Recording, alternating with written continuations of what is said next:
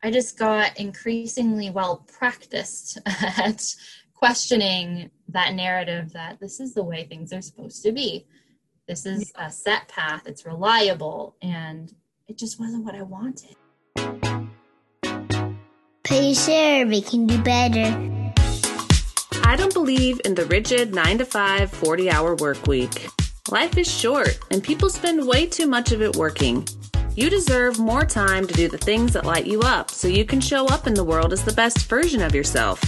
The Pretty Sure We Can Do Better podcast will explore all the ways you can create more freedom and flexibility in your life so you will feel less stressed and more empowered to make a difference in the world. The world needs you to be happier. The world needs you to feel more fulfilled. The world needs you to smile more, and I know we can get you there. Each week, we will hear from people who are doing this well. We will gain insights into how they are creating the life they've always wanted. I'm your host, Angie Cazares, and together, I'm pretty sure we can do better. Welcome back to Pretty Sure We Can Do Better. I'm excited to introduce to you our guest this week, Emma Givens. Have you ever just met a person and you know right away deep down that they're just one of the most kind, sweet, and genuine people that you'll ever meet?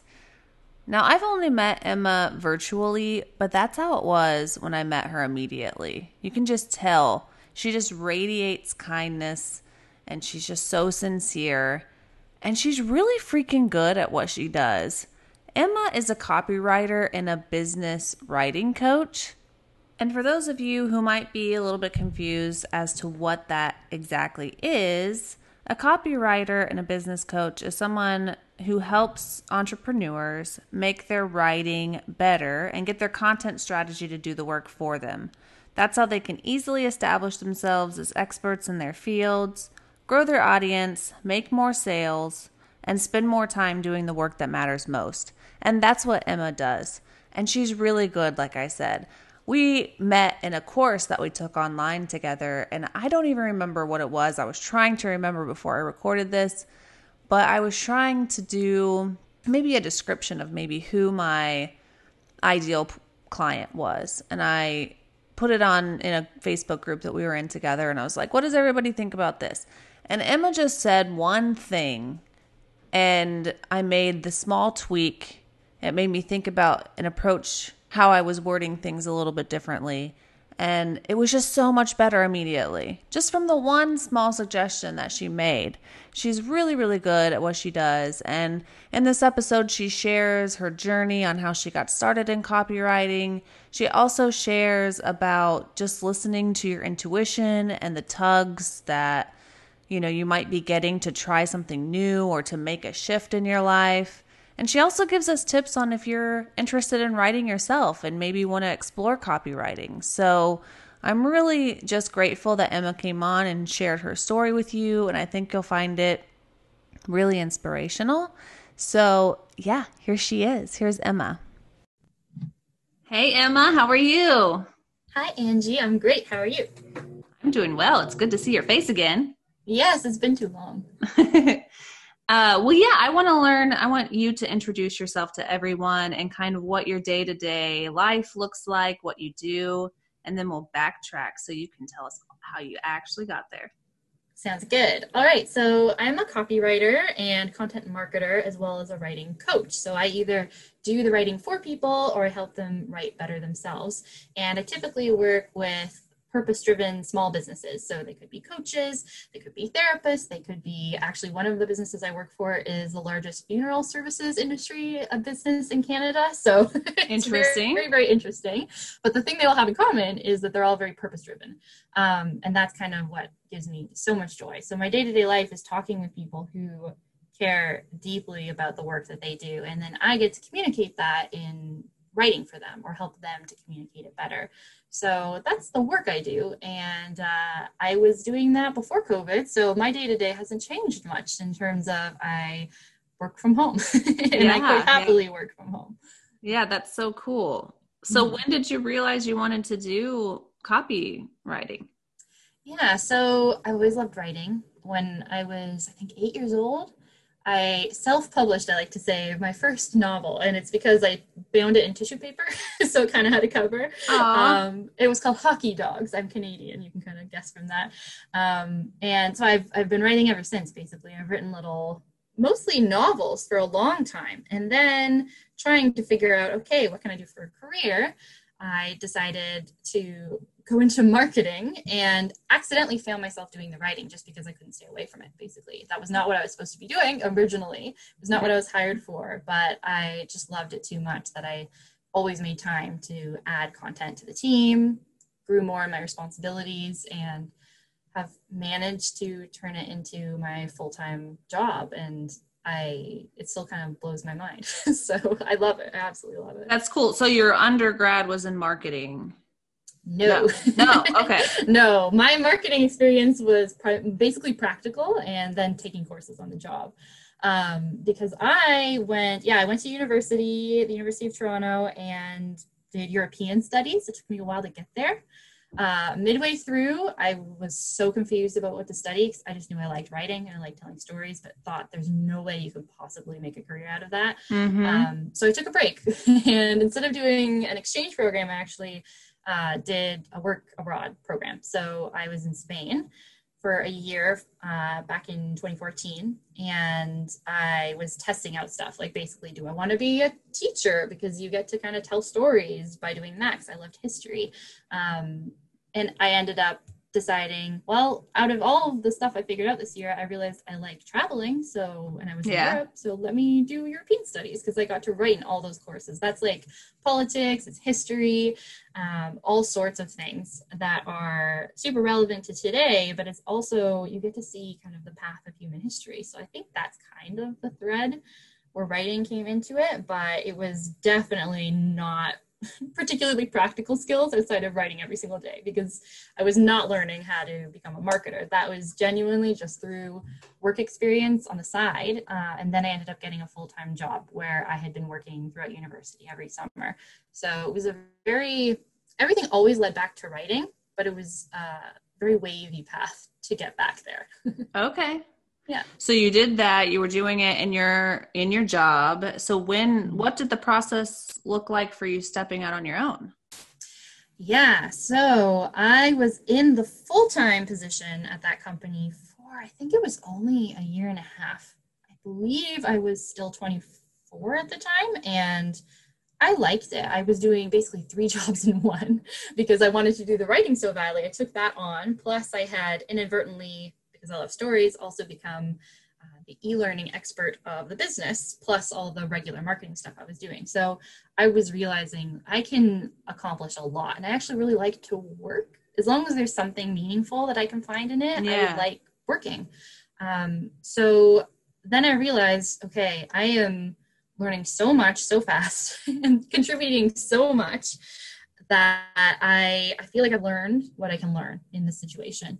So I decided that I needed to learn something else and make a transition and do something different in a way. So I thought I would want to do marketing, but I would want to go into tourism because, again, I love traveling and learning about other people, other cultures, other histories. So I left the job and decided I was going to do part-time copywriting, and basically just saved up for a year so I could do a master's back in Spain because I had grown to love it so much. So I kind of technically started working on my own at that point. I really just thought of myself as a freelancer, a way to get through while I was going to finish that program. And twisting back to now, I am full-time and I'm not in the tourism industry. So if you want, we can get into how that happened. Yes, I do want to get into that now that you mention it. So, so you're in Spain and you were in this master's program. Yeah. And then what happens? So the suspense. So I got through a semester, and the people that I was in class with were amazing. They were from all over the world, especially from South America. And I loved living in Spain. We were in Girona, which is a little bit north of Barcelona, closer to France. So an incredible environment, incredible people, but the program was disorganized, we can say that from the beginning. And I started to realize that there wasn't a lot of space to tell your own story within that really really structured kind of view of what is right in a master's degree, what is wrong, what is okay research, what is not, what is the goal of tourism and what is not. And for me, as much as marketing is, geared towards making a living, making money for people and their businesses, it's, for me, primarily comes back to telling stories. So the program very quickly showed itself to not align with my values and what the priorities were for me. Okay. So I got back home at Christmas thinking, okay, it's only a few more months. I could get through. I'm going to have a degree. I'm going to have a master's at the end. That's what I wanted, right? So I kind of talked myself back into it. And about a week after that, I was sitting at a table with some of the girls in the program with me who were doing a project together, and just thinking to myself, why am I doing this to myself? I don't want to be here. This is not the life I want to create for myself. I don't want to always be listening to other people's visions of the world and the right way to tell a story. Every sign was telling me not to be there. Like, I couldn't get documents approved. It took me months to get my residence. It was constant messages, both from the faculty as well as just kind of these, I don't know, like universal signs almost that at the very least I was interpreting, and because I think the underlying desire was to leave. I didn't want to be there anymore. And I think I made the best decision I could at the time by doing that program. And I learned a lot, and I met amazing people. And for that, I would never ever say that I regretted the choice at all. I realized technically there's 9 months left, and I'm never going to get 9 months back. It's not like the money I invested in the program. That you can find ways to make back.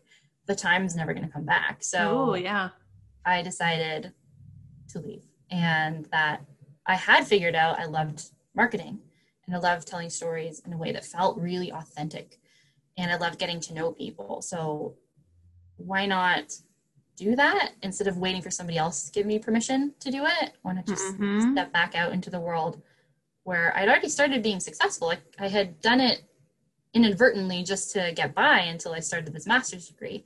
So why not give that a complete chance instead of following the structure that I'd always had throughout my life in school? Because I did well in school constantly, but it was extremely limiting, right? Like, there's a certain profile of person who does well in the school environment, and to do well, you have to fit certain things. You have to think certain things and act in a certain way. And I just wanted more autonomy, basically. I just wanted to try new things and figure out what I wanted out of life. So I finally went back to doing this writing work that I loved all along. And I think eventually I would have found my way back to, even if I'd stayed in the master's degree. Yeah, sure. But I did save myself 9 months of my life and got started sooner. That's so cool. And I feel like that so many people feel those tugs and they don't follow it. They don't allow themselves to take that risk and to take that next step. So do you want to talk a little bit more, like, in that moment, like, who all were you considering, if there was people, or what all were you considering? Like, was any, like, push and pull? I mean, what all was going through your mind on this, like, I have this clear path, but all the signs, everything, like, how did you sort it all out? I feel like that's for people, the issue is just kind of sorting out all of those different tugs in all different directions. Yeah, I think for me, the journey to be able to follow the tug started a couple years before that, where I was still working at that full-time job. And I realized, okay, I basically realized I need to figure out why I care so much about what other people think. Like, why do I follow the correct path? Why am I so good at following the rules and, succeeding and doing so, but not having fun? The way I phrased it the first time I went to therapy basically was saying, I feel like I've lost my inner compass. Like, I can't figure out what I want or where the inner direction is driving me. So I did a lot of self-reflection for a few years. And I think every time I made a choice, it made that ability to listen to just to hear the tugs a lot stronger. So the first one was feeling, I think, like, I need some support. So I went to therapy. Then feeling like I am done at this job. I've learned what I can learn. I'm going to try something else. That was the next tug. And I just gave it a shot. I knew that I had support. I knew that I had some savings. I knew that I had spent the time preparing myself, and it was just the matter of listening to the tug or not. And I think every time I did that, it got so much stronger. And even in little ways, like, doing cognitive behavioral therapy just helps you be aware of your train of thought. And a lot of the time I found that I was thinking other people know best. Like, I think that's the message we get a lot as little kids is that your parents know best, right? The teacher knows best, and they're wise. Ideally, at least they're wise. Sure. But when it comes to what's right for you, only you know best. And I think I didn't believe that for a huge chunk of my life. And that was kind of this journey, is to just take little tiny steps. Like, what do I feel like eating today? What do I feel like wearing today? Even if it's not what I think is the most, not appropriate thing for the situation, but just like what other people would expect of you. What can even like make you kind of hide in the background? So just people aren't judging you. They're not evaluating you. And I was so sick, I think, of shrinking myself that it was more painful to keep doing that than to take the risk of being seen and trying the new thing, the next new thing.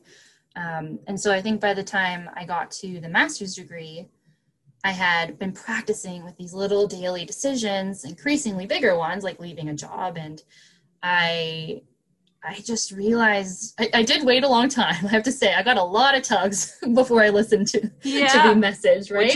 Which is quite common. Yeah, it is common.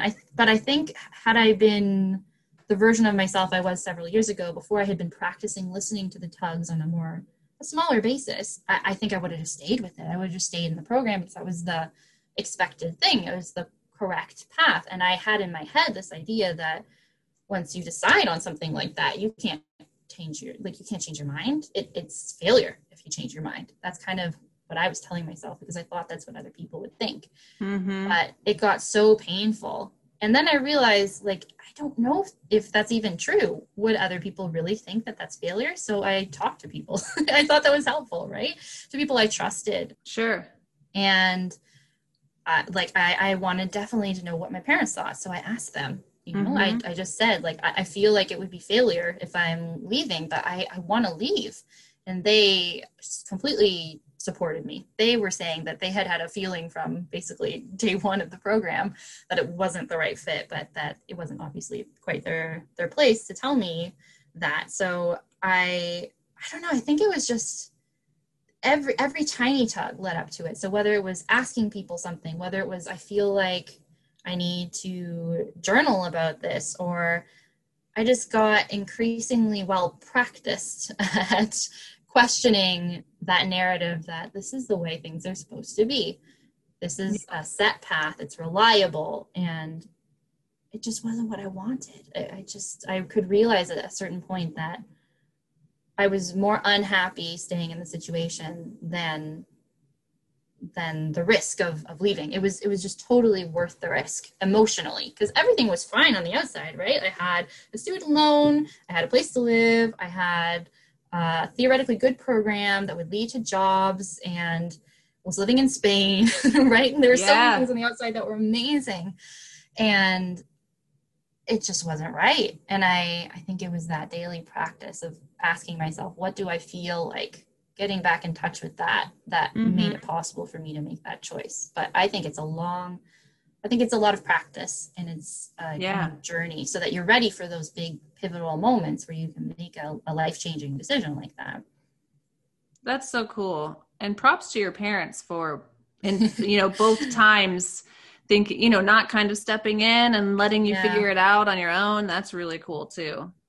Yeah, I'm definitely grateful to them for that. I think if I had thought if they were the type of people to say, we do think it's failure, I wouldn't have gone to them. First of all, that's not who my parents are at all. But I think I knew on some level that this was the right decision. Like I was already questioning that narrative that this was some sort of failure to leave a master's degree that you had committed to.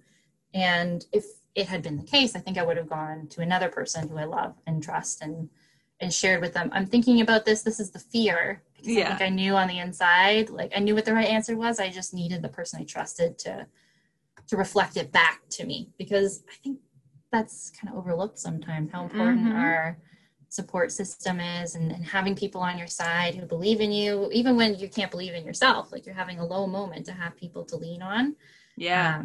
It made it so much easier to make that decision, because I just knew that the people who are most important to me trusted me. They knew that I was going to figure it out, whatever the solution was, and that they were fine. You know, it wasn't a big deal, actually, that I was leaving a master's degree. It didn't change who I was. They thought I was going into the decision with a lot of intention, a lot of thought, a lot of preparation. Sure. So, and I knew that at the same time too. I had built up this sense of, I've made a whole bunch of changes. I followed these tugs, and every time I figured it out.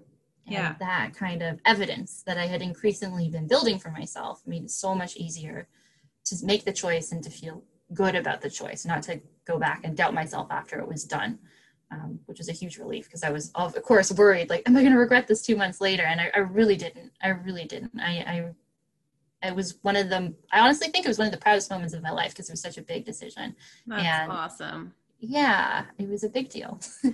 Well, congrats. And I think it's great, because you are so young, and you know, everybody, she's a fresh 26 years old.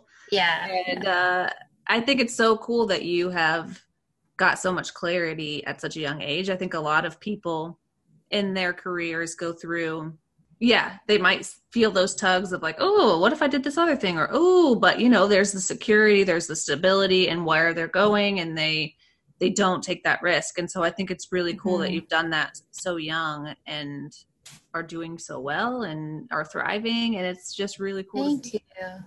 Thank you. Yeah. And I think a lot of this has been practice, because I don't know what else will happen in my life, right? So I think every time listening to a tug, even if it was something recent like that was less than a year ago that I made that decision to leave and to go full time with my business. I feel like that is just building up the resilience, so that as I am older and as situations change and as I change what I want, I'm able to keep listening to it and keep making those decisions that need to be made. So I just, the idea, honestly, for me, even just going to therapy, was I want to live my life to the fullest from as young as I possibly can. I want to enjoy it as much as I can. And so I'm going to get all the help I can, take advantage of every possible resource that's available to me, and keep trying to experiment and just make the most of this time. So I really was very intentional about the fact I wanted to do this type of thing when I was young, because this is an easy time comparably to take risks, right? I didn't have a mortgage, I didn't have a kid, you know, and it's totally possible at any phase. But I think I was very lucky to have, I don't know, a moment of clarity in realizing that, hey, I can do this now. I don't have to wait. I don't need to try something for 10 years before I change it. This is the best time to try it for a couple of years before you change it, or even a few months, like my master's degree. Right? And it was very helpful just trying and then changing and trying and changing again. Sure. That's awesome. Well, I know copy editing, I've known a few other people who have dabbled in that and done that for a stint of time. So would you have any tips if somebody is listening and they're like, hey, you know, I like writing.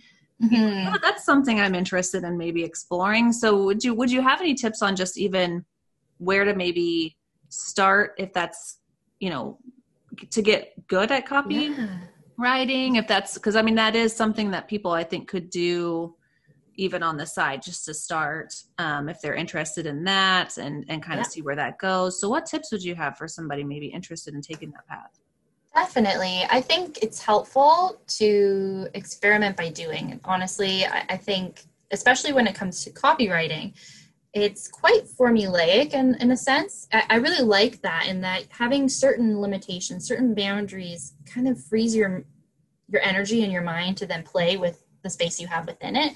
So it is though formulaic because copy is about selling, right? So I do content as well, which is things like blog posts and podcast scripts, all sorts of stuff. But the copy itself is ultimately gearing towards getting the person reading it to purchase something or to take advantage of something that could be free as well. Anything that they need to invest their time in, their energy in, give you their email address for, it's still selling. You're still convincing them that this is going to help them ultimately. And I totally approach it from that it is helping them when you're offering something that could really help them in their life, right? It's just an exchange kind of energy. And a lot of people have issues with that. Yeah, I definitely find that. And that's why I always like to clarify what the difference is between copy and content as well, because I think copy starts to feel a little bit sleazy for people because it is selling, but actually it's just putting someone in touch with the solution that they need. Right? Just making it so clear for them. And good copy shows people if it's not the thing that they need, right? It gets so specific to the ideal client that it helps people self-identify either as the client or they walk away. So it's definitely not sleazy. And I think the best way to learn how to do that, because there's so many formulas that you can utilize because of the psychology behind that, ultimately leading to selling, that it's helpful to honestly try creating your own website, even if you just do a free website, right? Just have experience with writing an about page, writing a home page, try out blog posts. You might end up liking content writing better, where you're telling more stories, sharing experiences. Content is really about free value that just attracts an audience and builds trust, right? So you may start out feeling more comfortable with that as well and then move on to other aspects. But I would totally recommend just starting your own website and practicing all these things. I think the book that I really like, I believe it's called Web Copy That Sells. I can find out and then you can put it in in the description of the podcast episode. But this book is fantastic because it goes into the psychology behind it as well as some of these formulas. And actually you can totally find a lot of formulas online in blog posts by copywriters. People are so giving with the information because it's sort of like a structure. But within that structure, you can create so many different things. So if you like writing, you've written essays before in school, and there is a definite structure to essays, right? You have that intro, you have your 3 paragraphs that have the topic and a little bit of explanation and an example, and then you conclude it. But every single essay is totally different because you're explaining different things, right? The arguments you're making are different. Same thing, right? It's not formulaic in a boring way. It just gives you the structure you need to achieve a piece that you can feel really proud of and accomplishes what it needs to. So I would start with that. Learn about those formulas, practice on your own website, and then ask friends, especially if you have any friends at all that are in business or are even just starting a side hustle or who want to grow an Instagram account. There's so many different ways to utilize what you learn through practicing copywriting and then get a head start by doing it for other people, because then you learn about using other people's voices and how you can also build a portfolio, right? You can, even if you do it for free for your friends for a little bit, it lets you gain experience, but also you can get those testimonials that will build trust with the first person who's ready to invest in you. And I honestly think that it's the type of thing you learn from practice, because it is a craft, right? Writing is a craft. So I would say that those are probably the best places to start 100%. Yeah, that's great. Those are really good tips. Thanks. I hope so. And so I know you have built this business and you love traveling. So how do you plan to do that moving forward? So I know we're in COVID, so it's probably on hold, but were you thinking about that in your decision to start your own thing? Was it kind of an intentional, I want to have the freedom to do that? Definitely. Yeah, I didn't really touch on that, but honestly, that was a huge part of it, because I could have gone into copywriting or content writing. Usually, if you work for a company, you're doing one or the other. And I could have done it for a company, right? The stability of that. But I just knew from experience that I'm Canadian, which means that you do get 2 weeks of vacation. And then depending on your experience or negotiations, you can get more, but you do get 2 weeks of vacation. But still, 2 weeks out of 52 weeks in a year is minuscule. I didn't like the feeling that I didn't have control over my location. Like, it just seems like such a Yes. fundamental human thing to choose where you are in space, and as long as you get what you need to done in a day, I feel like work from home policies, especially now during COVID, I think people have really explored all the potential long-term options there. But even so, and I knew that companies already existed that did that, but it was just still, you have to ask someone permission. Yes. And I didn't want to ask someone permission because I love constantly changing my location. And that is literally to the point where in COVID right now, I, like, just today, I just didn't want to be at my desk anymore. So I just found a different space in the house and just started working there, just because I like having physical autonomy that way. It's kind of interesting. But I was in Spain when I made the decision, obviously, to leave the master's, because I was living in Girona. And I had the choice to come back to Canada, look for a regular job, or start a business here. But I thought to myself, there's a city a little bit south called Valencia.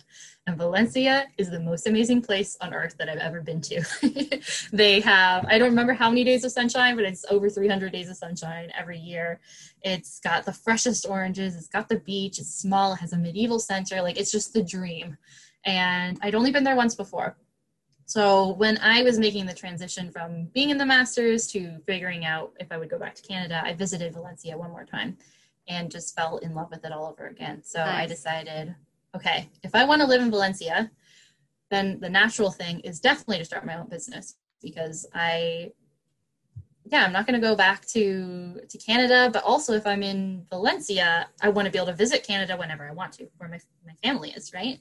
So I thought I would give it a shot, at least that kind of lifestyle. And it was perfect. It was 3 weeks. Let me tell you, it was only 3 weeks of perfection. Yes. The move was hard, actually. That's a whole other story. But it was 3 weeks of perfection being in Valencia.